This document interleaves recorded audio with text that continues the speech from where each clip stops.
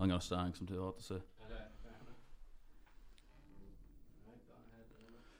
All right, Fabrice Muamba, welcome to the Michael Anthony Show. Thanks very much for coming on. Thanks, Mike. My man.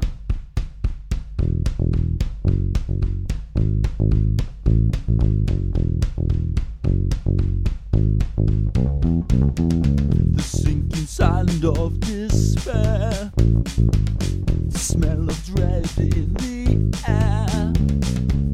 I'm head to toe in my own fear. I'm going to die, no need to cry.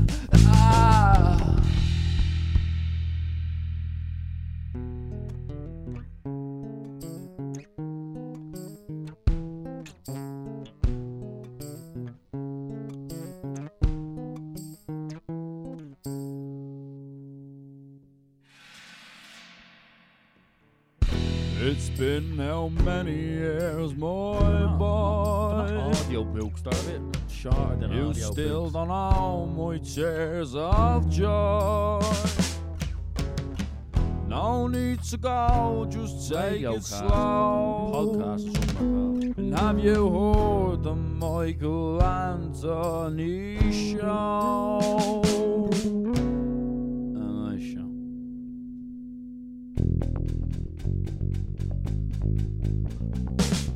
Makes me feel just fine. What's it makes me see the light. What about those tears? Tears believe my eyes. How's it make you feel? It makes me feel alright.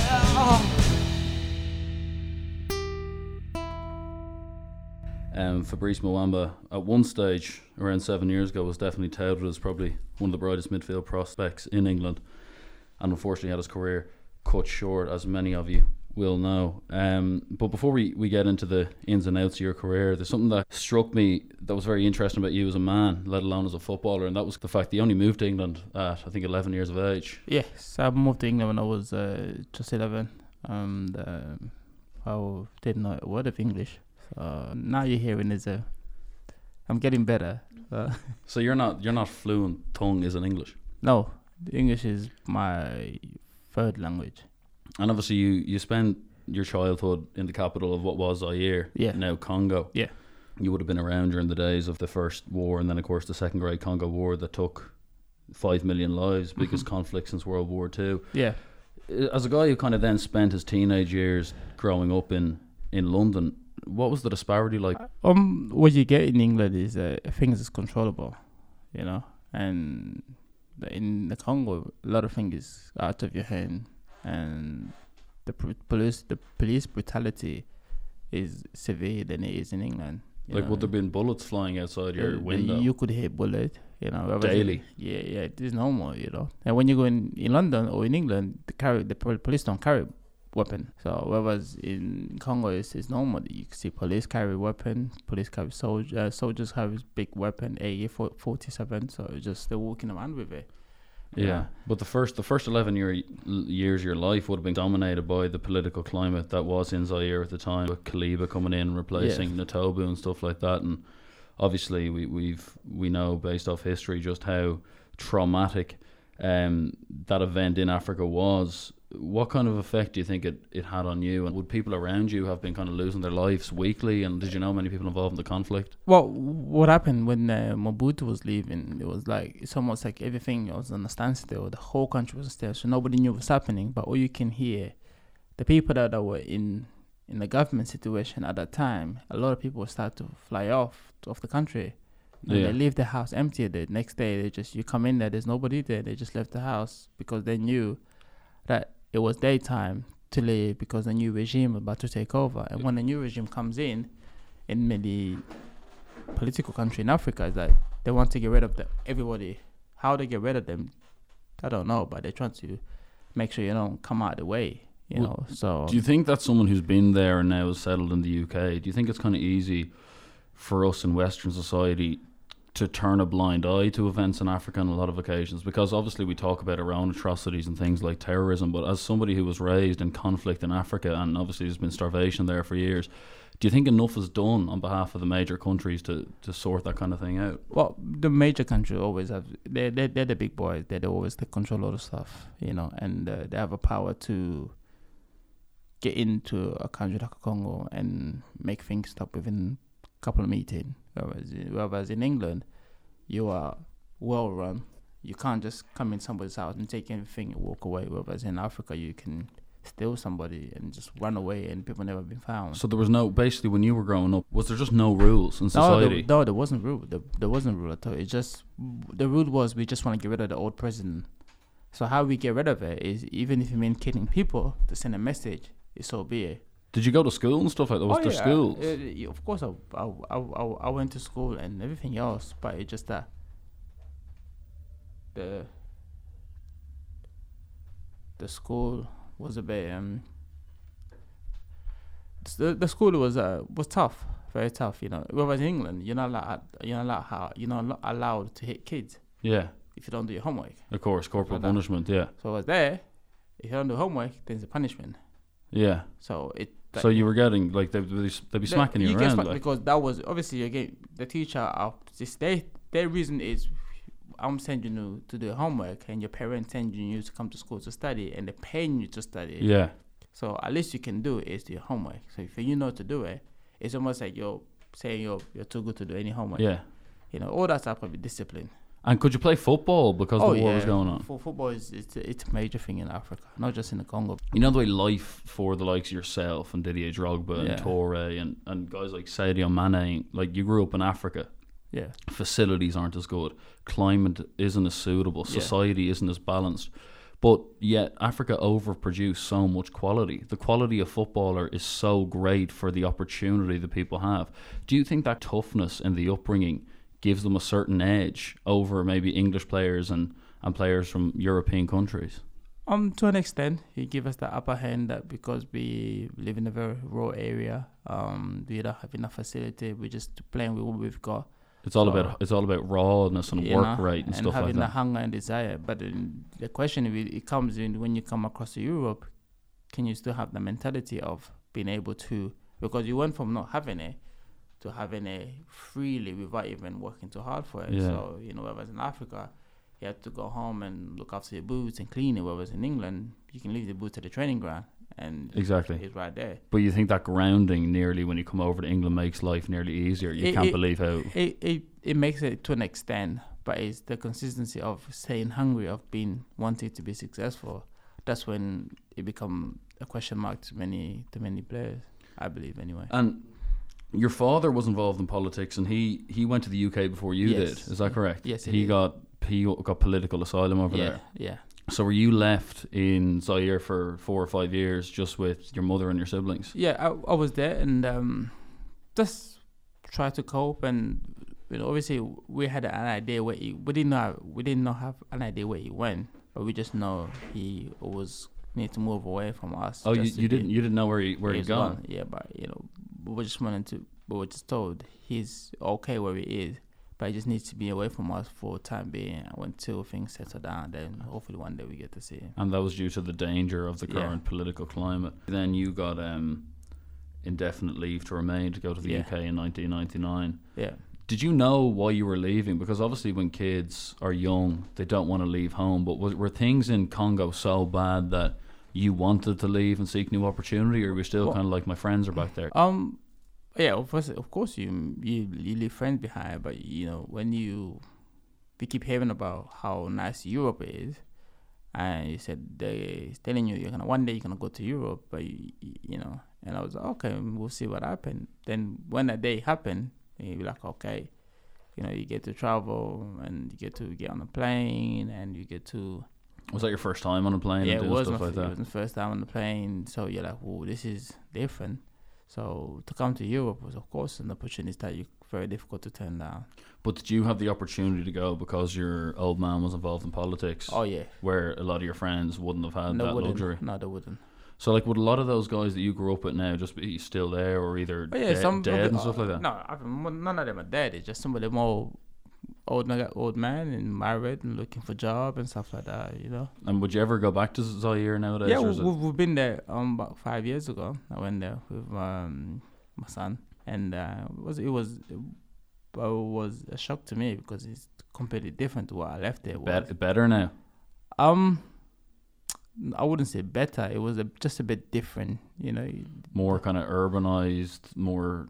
Yeah, in that way. you Yeah. know, yeah. And people were literally suffering a lot more than I expected. Oh, still. Yeah, you know, and you could see how people scrounging for money for every opportunity, every chance that came out the way, and do you think that was you going back there with a new mindset, having obviously been a Premier League footballer? No, I mean, just being in England for so long, to go back there to see the reality. It was a complete culture shock. It was again. like, you were like, wow, it's different now than what it was before. Do you remember the day when you arrived in the UK? Yes. And you just go into Heathrow Airport or wherever and you don't have a word of English? I landed and it was freezing. Freezing. I mean, it was so cold. Because I presume it's absolutely ridiculous. And I came in December. Oh shit! Yeah. So you arrive in the airport. You've no word of English. Nah, and then they open the door, because we were not far from the door. You get that breeze come through. You're like, wow. On the airplane. I wore a jacket, but I don't think the jacket was sustainable for the English. And did you know you were good at football then? Because you would have only played like African schoolyard stuff. Did you know coming over, I might give football a go? No, it wasn't really about being a footballer. It would never been the plan. About getting an education. It was just be educated and try to be somebody. Because most African parents would have want their kids to get educated, And now I wasn't no different. And because you did GCSEs and I did all my stuff, and football just wasn't really. But then when I started to play it, and I just don't get me wrong, I played in the Congo a lot. But would you have known things like tactics and like it wouldn't? No, have been we didn't know tactics. We just run and play. Yeah, but you would have had a good touch. You would have known how to pass the ball. Oh, you can pass, but there wasn't no tactic work. Tactic work is when you involve the formation, the position, and everything. Yeah. But it wasn't really that. We would just run and play. And would you have boots and balls, or was it just? Yeah, we have that. But it was just like for us, it was just to enjoy it, And most people say street footballers are always the best footballer because you don't play with no rules, no fears. Absolutely, yeah. And that was me. I was like, we just run around and play till I can't play anymore. So do you remember like the first time you played with English kids? Yeah. And then were you one of the better players? Oh yeah, I did stand there. I was like, okay, this is how they play here. It was very nice, so so. And you were just getting stuck in. But what helped, because I was quite tall. Yeah. So for a 15-year-old, it helped me to get in trouble. And well, the only way people know me in school is if you said that I taught African boy. That's Fabrice. So that's Fabrice. So I was able to play with the older boys, guys in my year group. Yeah. Which helped. What year did you move to the UK? 99? 99, yeah. So back then, culture was a lot different and probably people weren't as educated on diversity. Would you have found that England was especially the way you wouldn't have had the language down and you were obviously coming from a different place. Did you find any racism in the early days? No, at all. What I found in my school, because there was a lot of Pakistani kids, and black kids and the Caucasian boys. So there was always a clique around the older age group that you could see, and it was one day there was a massive fight between 3 different groups. And in the background, you're like, okay, what's this here? Because I've never seen that happen before. Yeah, and it was kind of a shock to the way that you see people, proud of where they're from, but also at the same time very angry about whatever and confrontation about people's background, whatever. For goodness, I don't even know what happened, but it was just wow. I was taken back by it. So then, within 3 years of arriving in England, you begin to train with Arsenal. Yeah. Who at the time were one of the biggest football clubs in the world. Yeah. And obviously you must have impressed because you got offered professional terms by 2004. Yeah. Players like Henri, Bergkamp, Cole, Pires, yeah, Anthony Stokes. Yeah. And Patrick Vieira, who you were compared to. Are you from the Dublin? Or Yeah. Okay. Yeah. Do you remember Anthony Stokes? Yeah. No, I remember Stokes really well. My academy manager back then was Liam Brady. Liam was my academy manager. So, were you training with the first team boys when you were 17? You were training with Thierry Henry, Vieira, all the boys? Yeah, the first time I went across the train with those guys was just mind-blowing experience. The first time I trained with them, I was still at school. So I think it was a half term, and we had to go in every day because we were selected to become a full-time for the following season. So, and I think there was short numbers. So it was like, they told the manager, pick one of the younger boys to come across. And I went in there, I was just blown away. When you just Star Trek, you see all these people that you talk And does about. Wenger introduce you to all the boys when you're there? Is he like Fabrice is training today? He just told me, they said, just go in there, do your best. That's it. And you just go out there, you just try to hold yourself. And like you're seeing Dennis Bergkamp's touch, you're seeing Henry's pace. It's almost like you were dreaming about this thing, but now it's like it's a reality. This is what it's like to play with the best in the world. And But what a rise that is to come over at 11 from a war-torn country with no English to actually be the guy within your kind of social circle who's now training with the Arsenal team at 17. Yeah. Like there must have been something pretty extraordinary about the way you played the game, because obviously you're a robust, energetic midfielder, but what do you think it is that you did differently? Because so many people were playing centre midfield at underage levels. What did you offer that was different? I just knew what my game was. It's just go in and get it and give it to the person who's better than you with it to do something else with it. Okay. And how I get it. Did you look after your fitness a lot? Did you train privately? Yeah. How I get it, I just need to get it. There can be two of you in front of me, but I just need to make sure I get it and give it to the individuals better than me. Were you a rough player? Would you describe yourself as I wasn't rough, but I was just... I'll let my presence known up there. Growing up, who did you look at going, that's who I want to be? An SEN kind of guy or? No, Vieira kind of guy. Vieira? Yeah. Would you have been as technically good as Vieira? No. I was all over the place. Could you use both feet and all that stuff, or barely? Yeah, but it's the control, the different type of control. You have inside, in the soul and outside, all kind of stuff. So that's the finesse of it. That's the detail of football, and I didn't have that because the way I played, it was just in the street. So you kind of took what you learned in Zaire over to playing in English play football. That way, Yeah. And that in a way is nearly beneficial for other facets of the game. Do you know what I mean? You might have lost out in certain things, but because you didn't have that trained element, you could intercept balls or get places that us, basically white folk, don't deem possible. Like if you see a Kante playing football and you hear the kind of memes or whatever going around, there's two of them on a pitch. Do you understand where he gets that desire? I see it because it's just... It looked like he's just been playing in the street. So he take that street mentality into Premier League and just move people out of the way like they're not there. He's probably the best version of that midfielder we've seen. Makelele, yourself, if obviously you got the opportunity to do it, it's a pretty special position, and I think we've only realised in recent years how effective it is to a team. I mean, it's a position that you have to like to do it. You have to enjoy doing it. You didn't really fantasize about scoring goals. No, it wasn't. As long as I know that I'm gonna go and do my job and stop people, I'm happy with it. It's not like I have to score 5 goals, 6 goals. Obviously, yes, we all want to score goal, but then, as you can see in the next 5, 6, 7 years, we've seen that role become so pivotal.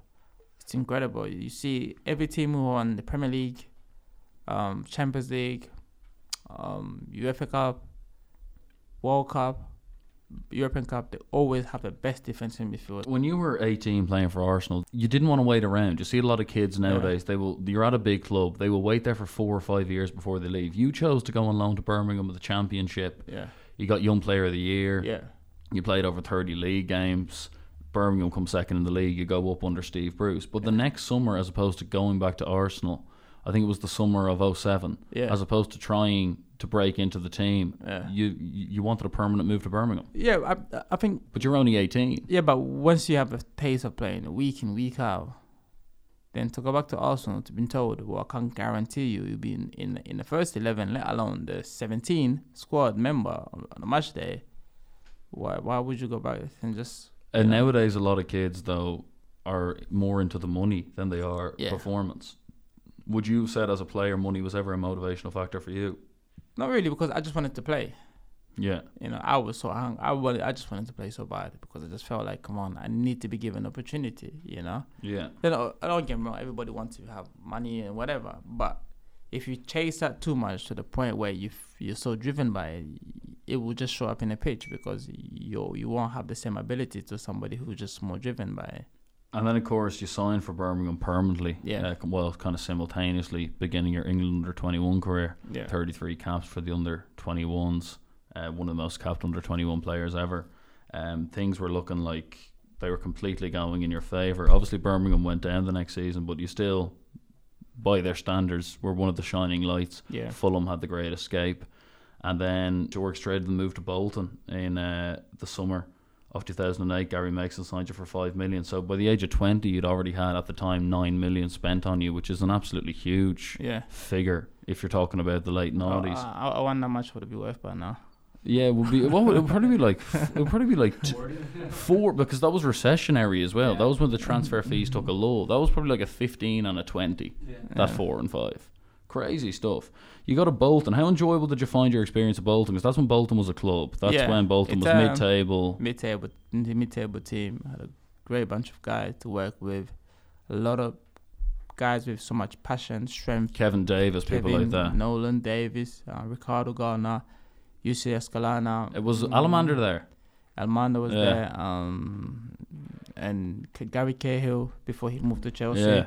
So it was a great moment for me. I enjoyed it. You know, you go in there, the change room is full of men who knows how to win the game. But the way we do it our way. We can go to a team, and we can score. It was effective as well, though. Oh yeah, very effective, and it's so effective that people kind of feel like they ignore it more nowadays because we knew, you know, you score most of the goals from set pieces. Yeah, and we worked on it probably 3 or 4 times a week. But if you look at the age you were at, like, you only missed 3 Premier League games in your first 3 seasons at Bolton. Yeah. So you're 21, 22 and 23. Yeah. Like, if you look at the standards now of what they expect from a 21-year-old, we're talking about a guy who had already played over 60 Premier League games by his 21st birthday. So, in a way, in those terms... I never really looked at it like that. Yeah. Now you said it, wow. Did you think in the back of your head, maybe at 26, maybe 27, obviously, if the incident didn't occur... Chelsea, Arsenal, United, Liverpool, Tottenham. Did you think that big move would come?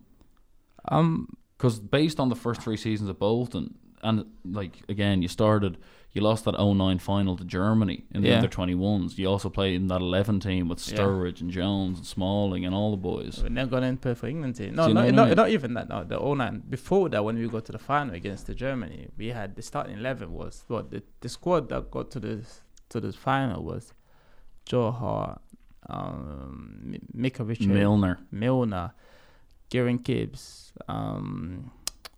myself, Adam Johnson, Walker. Ridiculous number of caps there now. Yeah, Walker. Left wing was Mancian in that team? Yeah, Michael was there as one of the centre half. Who was the left back? Michael Craney, Martin Craney, who's... He didn't get up to too much in terms... The keeper was Loach. Yeah, Scott Loach.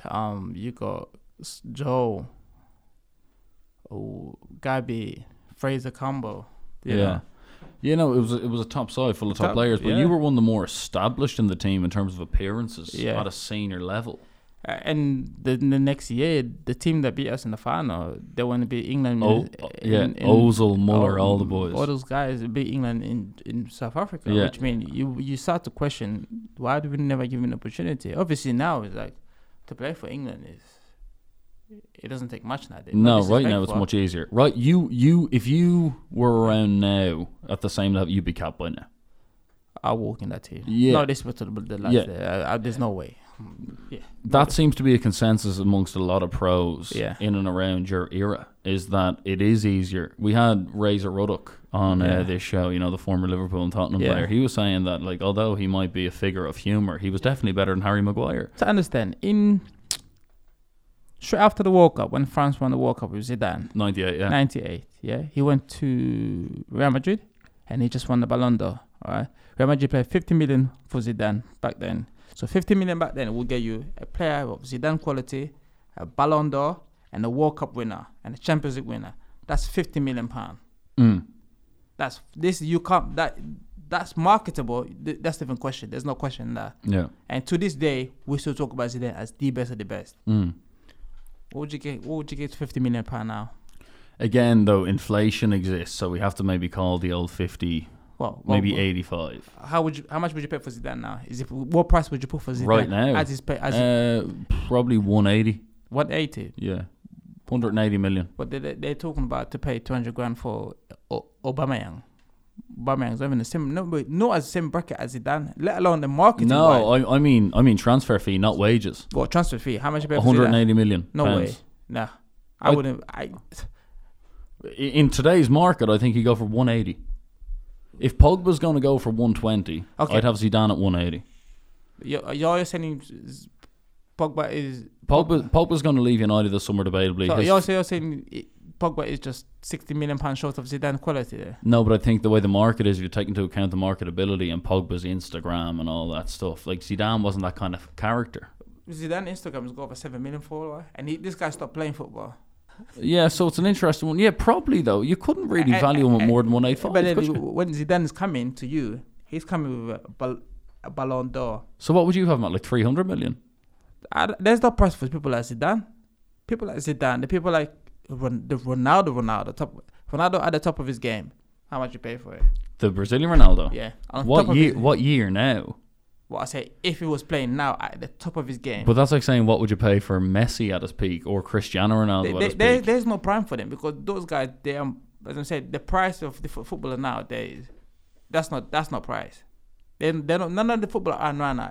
The price they're giving that's not correct price. But if you think about it, it must have a reason because the people who are deciding that are people in marketing, people in branding. No, it's all the accounts are done. It's because I know how much money you've made last year. And I know what you're sitting on. So if you want my player, I need to get whatever you have in your pocket. Oh, yeah. And I would ask you for ridiculous price because I know you're in desperate need. And also, the pull of the talent that we've got at this present moment, we are very short of talent. So which means, I have to ask premium price. Do you think football's short of talent, yeah? I believe so. English or just... Like if you look, and I've had this debate with a few people. Obviously, last season we had City getting 98 points. We had Liverpool getting, what was it, 90? Yeah. I think, I've said this to a few people, I think the Premier League was weaker last season than it was in your day. I think your Bolton team would have finished like 8th last season. How people go on about Sam Allardyce, he's not big enough, he doesn't play long football and stuff. Yeah. Well, we have to give some credit. What Sam does, he get what he needs to get with the player that he's got in front of him. Yeah. Simple as that. There's no rocket science. What Sam Allardyce has noticed and has notified that people don't take accountability when it comes to corner and free kicks. You know, most of the games are decided by corners and free kicks. Yeah, Allardyce's games, yeah. Massive. Did you play under Allardyce ever? No, when Sam left, we had Gary Megson. And what did you make of Gary Megson? Gary was a different person. He signed you, so obviously there's a bit of affection there. But he was a nice guy. He was nice, but Gary just didn't know how to communicate with most of the players. And his communicating was more effing and blinding. And in the change room, the more you say effing and blinding, the more you losing players. Really? Yeah. But you loved Owen Coyle, who came in. Yeah, Owen, it was affection, but don't get me wrong, but he just couldn't tell me the truth. And he did it to most of the players, everybody. And he kept telling everybody the same excuse why they weren't playing. Why? Well, the first time, though, your first 3 years of Bolton, you were in the team every single week. Yeah. The season where you got... accident, yeah. You kind of started drifting out of the team. Because we didn't see eye to eye, Yeah. And Owen was very predictable in terms of his training session. It's very superstitious. So if we win on a Saturday and he wore red top on a Monday, come Monday, you can wear that red top. And we can do the same training session we did the whole week leading to the game. Yeah. And it was his Burnley job in a way that is what amazed people and what got him even the Bolton job for as long as he got. And again, with Bolton, with Owen, he's very affectionate. He wants people to get along and he wants to make sure they're doing really well. But what let Owen down is just couldn't tell you the truth why you weren't playing. Yeah. And in the change room, we all talk. We always talk to each other. Boys talk to each other. And if I'm gonna come across and say, "Oh, this is what the gaffer told me, I'm not playing," then I need to speak to you. Say, "What did he tell you?" I tell you that. So hold on a second. He's just told me the same thing as me. So, we almost keep assessing it. I could never predict exactly what he's about to say. But things up to this stage, bar the little blip with Owen Coyle in terms of selection, are going pretty remarkably. You're 24 years of age midfielder. You've played over 150 Premier League games. And again, 33 under 21. That's just silly. How many star? So for under 21s? No, how many star? How many Premier League star? I don't think you weren't coming off the bench that much in your first 3 seasons. Oh, no, I never. I don't come out of the bench now. Yeah. If I'm not playing, I've been dropped. Yeah. Not on the bench. So then, of course, FA Cup 2012, I remember the day well. St. Paddy's Day in Dublin. So we were all halfway.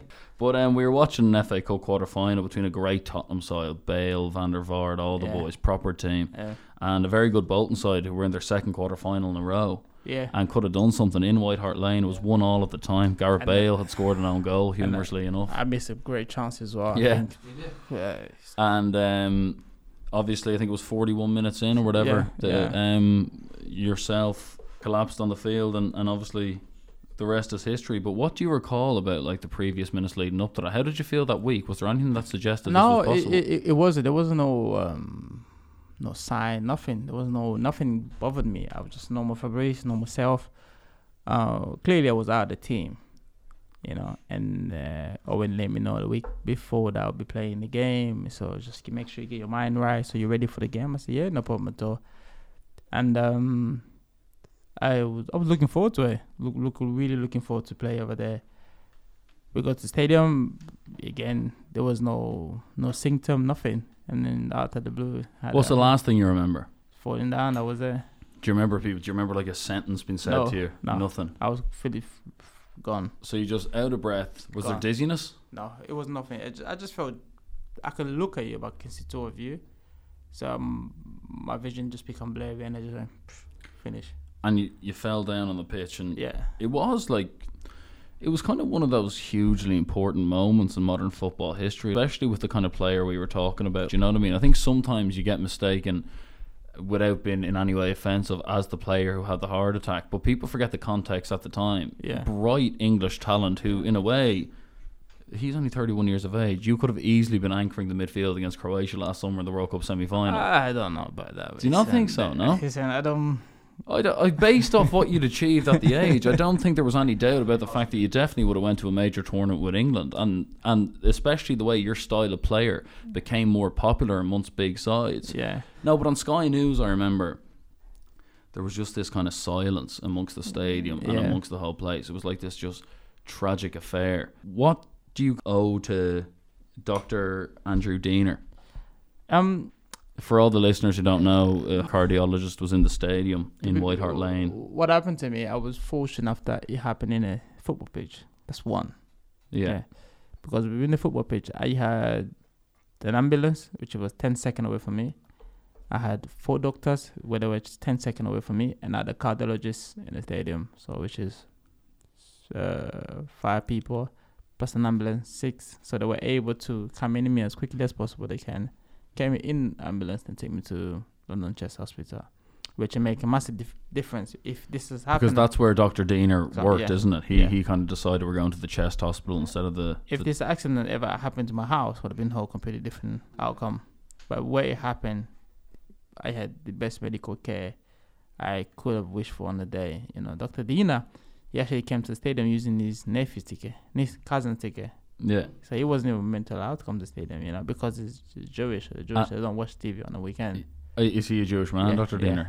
Yeah. So he came in and he did a great job. And before that, though, the 2 doctors from each team, the Bolton doctor and the Spurs doctor, they did an amazing job just to be able to keep me where I was and in the position that they put me in. And then he came and took over from the ambulance. And he looked to his brothers or something and said, they're using a defibrillator, should I do something as a heart card? And they said you do. And he actually struggled to get past the stewards originally. He did. And he ended up getting to the pitch. And then when the other 2 doctors were doing the job, and he took over from the ambulance to the practice, which was the London Chest Hospital. And Kevin Davis was in the ambulance with you and Owen Coyle and stuff like that. And then you went and were you operated on that night?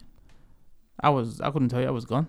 Were you? Yeah, I was gone. So what's the next thing? You remember falling, then you remember waking up in Waking hospital. up 3 days after. And what was the buzz there? Drowsy. Then I woke up for about a minute and a half or 2 minutes, then I fell back asleep.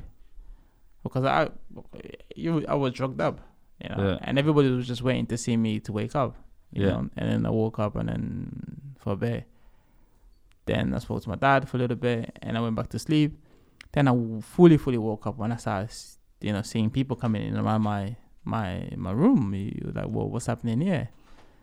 And they explained to me what happened, which is, to me, I couldn't believe that happened to me. I doubted that much. I was like, no way. But as the day goes on, the longer you stay in the hospital, the longer you start to realize, okay, I was. Because the heart will stop for like 78 minutes, is what they say. Yeah. 78 apparently. Yeah. Like, even to come out of it without any sort of brain malfunction was pretty miraculous. It's nothing but a miracle. God was on my side. God has always been on my side, you know. I believe that this happened so that everybody know that, you know, God did a miracle, because everything was against me on the day. Everything. But God just made sure that I was still here, and I've been... It must be crazy for you though, because a lot of people have near-death experiences, but not everyone has one in the media spotlight. You went from kind of promising midfielder to, in a way, a celebrity over this event. Like, how did you deal with? Like, a lot of people kind of get post-traumatic stress about near-death experiences, and obviously there's a bit of an existential thing, as if like, ooh, I was quite close to death there. That was scary. Like, you'd have those moments, but to have that with tabloids ringing you must be overwhelming. It's not even tabloid. I had calls from literally everybody in the world of football. I went to sit down with the old FIFA president. Blatter. Yeah, he invited me over. At a plane, took me to there. We went dinner. How did you find him? This was before the scandals. I went in. He took me to FIFA headquarters, showed me around. Amazing building, and I mean, unbelievable. Took me to his private restaurant in Geneva. Food and stuff. Bribery money gets you the best quality of stuff. Do you know what I mean? I had a phone call from the Pope. No way. Yeah, left him. And as a religious man yourself, that must have been an honour. Was it Francis? Yeah. How long did the phone call go on for? About a minute. What number does it ring you on? Does it just private number? And you just answer, and then does someone hand you on to him? Yeah, and the Pope was on the blower to him. Bex called me. Yeah. Left a voice message. Prior to the accident, though, like me and Thierry we used to BlackBerry each other. You and Thierry Henry? Yeah, BlackBerry. So the day before the game, we were speaking on BlackBerry. So when he found out what happened, he flew over, saw me, but I couldn't talk too much to him because that match gone. Oh, he came over that early. You know, he was probably the first person. Wow. He came over. Are you good? You're good mates with Thierry, are you? Yeah. So he came over the next day. The accident happened on Saturday. The next day he came over to see me. I mean, I had the whole of Real Madrid shirt, had the whole of Barcelona shirt, all that kind of stuff, you know.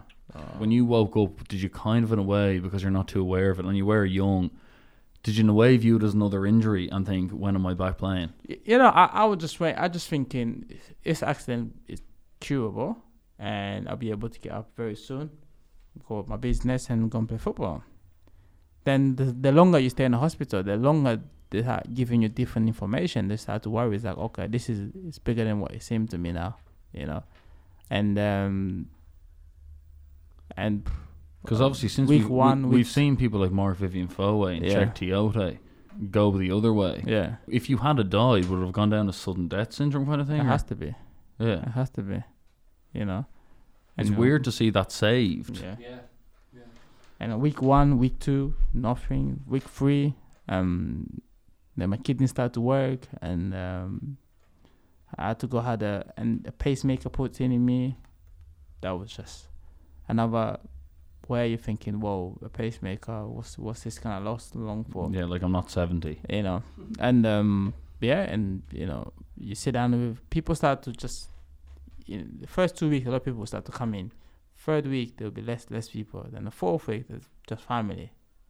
So everything started to die down. And you start to think, well, this is gonna end in very. That's kind of what happens in even like funerals and stuff like that, though. Those stages of grief where, like, if somebody close to you dies, everyone's there. Second day, everyone's there. By week 4, you're just kind of sitting there going, I'm the one here who's feeling it. That must have been unbelievably isolating for you. But then when you got that news in 2013, you went over to Belgium and they told you, listen, you can't play again. That must have been a huge blow. Oh, yeah. When I went to the specialist in Belgium, being told that I can't do anything and I would advise you to stop playing, that's a better pill to swallow. A horrible, horrible pill. But for my own safety, for my own well-being, it was probably the best decision. So I get to see my kids, get to play with them. Did you struggle to watch football for the next few years? Yeah, it's very difficult. Like, even if you're watching Championship or League One level now, are you kind of going, cover the ground, mark up? Do you know what I'm saying? Like, is there a frustration still that lingers going? I think that's just with all the ex-players. Yeah. You know. But you're very young to be in that position. Oh, yeah. You watch people thinking, my God, just a little bit more make a massive difference. And then even, because obviously Premier League footballers make, even in your day, obscene but fair amounts of money because the interest in the game is there. When you found out that even financially things were going to take a different path, what was the story there? Was there an insurance payout, or there was an insurance payout, but also was your whole contract paid out? The rest of your contract paid out? Yeah, and we get, because the discussion was completely, we're not paying you your whole contract, so we had to take it to the court and stuff. Really? Yeah. Obviously, those stuff I can't go into detail. Obviously, yeah. So we end up getting what I deserve to get. But also, I live with him. I mean, I'm saying, you know, I don't drive a flashy car. I don't hang around with 10 people. I'm just came with my son. You don't go and get a bottle of Cristal. I don't go on every night in a nightclub, you know. And that's how I was able to sustain. How long was left on your contract when it happened? 2 years. Okay. Yeah. 2 years on very good money too. Yeah. Have you watched the incident back? Yeah, I've seen it. And what's it like watching yourself collapse on a pitch? In disbelief. Yeah. This is happening to me. So it's just frightening. Like, if you think about it, like, do you ever think about how vulnerable you were at that time? Yeah, you're in a very difficult position. Like, even mentally, that your life was in other people's hands at one point. Yeah. Like, that must be crazy to come to terms with. And are you still, are you at a position now when you look back in your career, are you proud of the player you were, or is there still that what if factor that's always going to be there? You have a moment of what if, but at the same time, I'm very grateful and thankful that I was able to live most kids' dream in England. Of course. Yeah. Kids in England want to play football. Yes. Nowadays, it's even more than ever. Exactly. Everybody wants to become a footballer. Yeah. So me with my little talent that I had. Do you not think you'd admit that you weren't necessarily overly talented? I wasn't the most gifted footballer, but all I knew, I could just work very hard to get the best out of the best out of me. You know, I know my strength, I know my weaknesses, but also I know what it takes to play in the Premier League. So, you know, when you do 2 or 3 seasons, so you just have to get your head around it. And I said before, the talent that I had, this player when I signed for Arsenal was more talented than me. Matter of fact, I put a picture up on my Instagram. All right, I'm gonna show you. You name me every single player that you've seen in there, and you tell me where they are, and where they are right now, and who they're playing for. All right.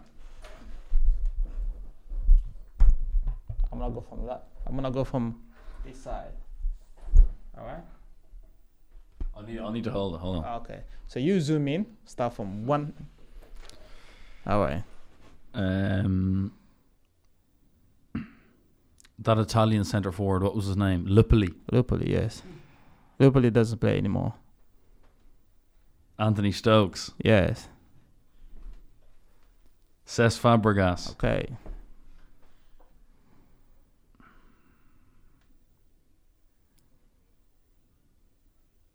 That's it. Okay. Thank you. I'll tell you it's there.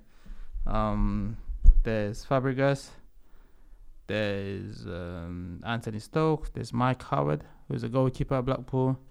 There's Yohan Giroud. Oh yeah, Giroud. Yeah. I didn't see him. Out of all of this, all of us, Cesc will probably have the better career. Cesc and Johan probably had a better career than Cesc, Johan. Do you reckon Johan did? Johan's still playing. Yeah, but it doesn't matter if he's still playing. Like, what level's he playing at? Turkey, I think. Yeah. Did he have a better career? Probably not. He played Champions League, but didn't. Yeah, but you probably would have played Champions League, man. But I'm saying, out of all of them, probably out of every one of them. You're probably number 2. Okay, if you say that, then I'll take that. After Fabregas. Did you play with Fabregas in the middle on that academy team, week in, week out? Yeah. You and Cesc Fabregas in the middle. Yeah. How good was he? Cesc was good. He was just too talented to be ever as a footballer. You know, he was so far ahead of us. He was so far ahead of us that he trained with us 1 week and then we never seen him, but only come and play with us in like a match. Yeah. But on a selective game. Yeah. And he just come and play with us. Then gone again. He didn't really, like, although Fabregas had a phenomenal career, he could have been better. Based off the fact, like, when he went to Barcelona, he was outrageous, and then coming back to Chelsea, the Fabregas could have been. I think when he went to Barcelona, that took his game to another stage because the player that he was playing with, but then he wasn't at the same stage as them. Yeah, so that nearly had a knock-on effect. He went in there. He probably Xavi, Iniesta, and Busquets. So he's not getting in front of those three. You can forget that. So that nearly, in a way, it seemed like it knocked a bit of his confidence. And then when he came back to Chelsea, he was just kind of like not as good as he was when he left. When he came back to Chelsea, I think it was a much better player at Arsenal. Much better player at Arsenal. Yeah, definitely. He becomes so effective with his game. He's more. Did you ever play against Cristiano Ronaldo? Yeah. Numerous times. Yeah, I played Ronaldo when I was at Birmingham. Played Ronaldo. I played with against Tevez. Yeah. How good was that United team of the 07 to 09 era? Ferdinand, Vidic, Evra, Ronaldo, Tevez. Team. Top team. Would you say it was the best side you played against? Yeah. The Chelsea team who won the league under Mourinho on his second season. 06. Yeah, it was top team. Oh my God. Terry, Carvalho, Makelele, Drogba. Not even that, the midfielder they had. I didn't know this guy was good till you actually in the pitch with him. Michael Ballack. Wow, this guy he is a Rolls Royce of a footballer. Really? Wow, Yeah. He is on the money every single time. Yeah, he was phenomenal. And the fact that even Chelsea was viewed as kind of the Indian summer of his career, that was United's idea with Schweinsteiger, and it just never worked out. He'll be the next Ballack. No, it'll take something special to have a career in Germany and then come to England in your 30s and do it. But so what's the buzz now kind of with you in football? Do you have any intentions of still being involved in the game? Of course, you always. Yeah, I coach at Rochdale. Oh, do you? Yeah, a development club. So I've had last year was my first season to coach a bunch of a 16-year-old who were going through the GCSE. So it was a enjoyable experience. So this year I have my second team now. So we started the pre-season last week. Yeah. So and the pre-season wasn't like my day's pre-season. So now I'll be able to organize and want people to enjoy themselves. And a lot of people say that in management and coaching, there's a huge level of racism in terms of former black players getting jobs. We have Sol Campbell now at Macclesfield, one of the greatest centre halves to ever walk the face of the planet. Yeah. We have black players getting sacked quicker than white players do at certain clubs. Seedorf got less time than Gattuso, for example. Yeah. Do you think that's a fair observation, that it's all well and good because at the end of the day, it's a white-controlled country, that black players playing the sport was all well and good, but to give black people the position of authority, do you think that there might be this lack of willingness from the white authorities to do that, and this subliminal racism exists that white players in a way nearly refuse to play under a black manager, and white board members would refuse to employ a black manager? First of all, there's a huge doesn't reflect on it, because if you go to every academy, a lot of black kids. Not even the academy alone. Yeah, absolutely. A lot of black kids. But they'll let them make tackles and run and score goals. Will they let them manage them? But there's not enough coaches. What do you put that down to? I don't even know anymore. I don't even know.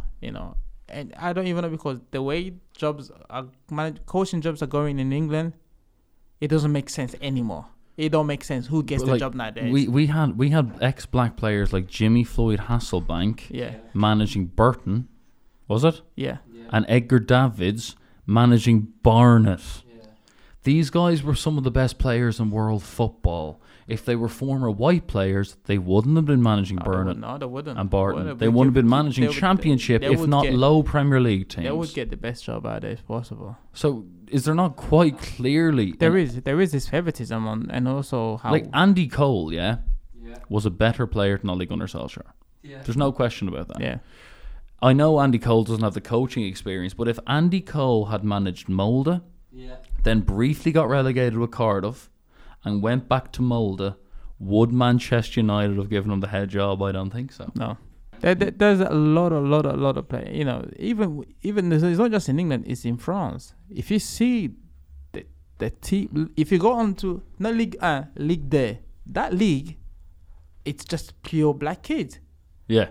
That's where Kante came from. Yeah, and there's no even one black manager in there. So you wonder, like, you're like, you know, you have to be like Chris Hughton. You have to be the crap at the top to be even given an opportunity. Yeah, and he'd done how many years of coaching, and he played for Ireland and didn't even, like, you know what I mean? Like, there was a.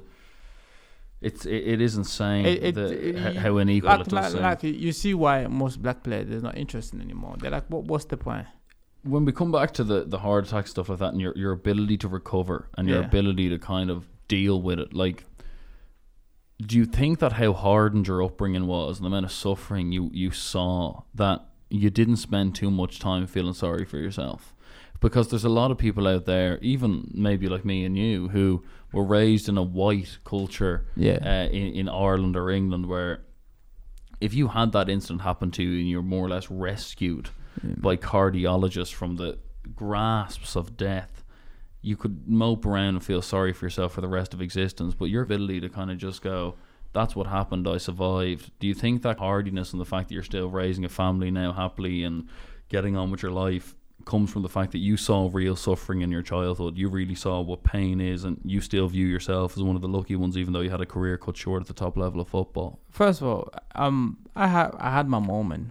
In the first 2-3 years, I had my moment of anger, resentment towards a lot of things, you know. But then you get to a stage where you can't control everything, and that came with being able to see somebody outside football, just to speak to them, to let them know what I'm feeling, and also just to be also grateful that listen, Fabrice, it's not the end of the world. There's people out there who are in a lot more worse position than you, so to be down about the whole situation, you should have been doing that. You should just be enjoying life and just make the most of whatever it is in front of you. You know, that's how I look at it now. And obviously I have family, I have kids now, so, you know, if I'm angry, it would affect them. Absolutely, yeah. You know, so you don't want to bring that into your household. You try to be positive and show them that, you know, if things happen, yes, in life, but you just have to keep moving on forward. And do you want your kids to follow the path of being footballers, or would you be like your own father was and more focused on education? No, listen,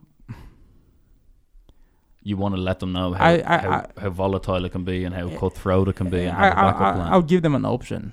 There's two option, you know, and you do whatever you want to do with it. But I'll support you, whatever decision you do. But just remember, there's a good and a bad one. Each industry, whatever industry you choose to go to, there always going to be a negative side of it. So whatever they want to do, I'll support them and just be there for them. Well, as the Telegraph said, the man is a fighter, always has been, ever since he was a child. And Fabrice Muamba, it's been remarkable to talk to you. Thanks for coming on the Michael Anthony Show, and thank you for coming as well, buddy. MA Show. Thank you, guys. Appreciate that.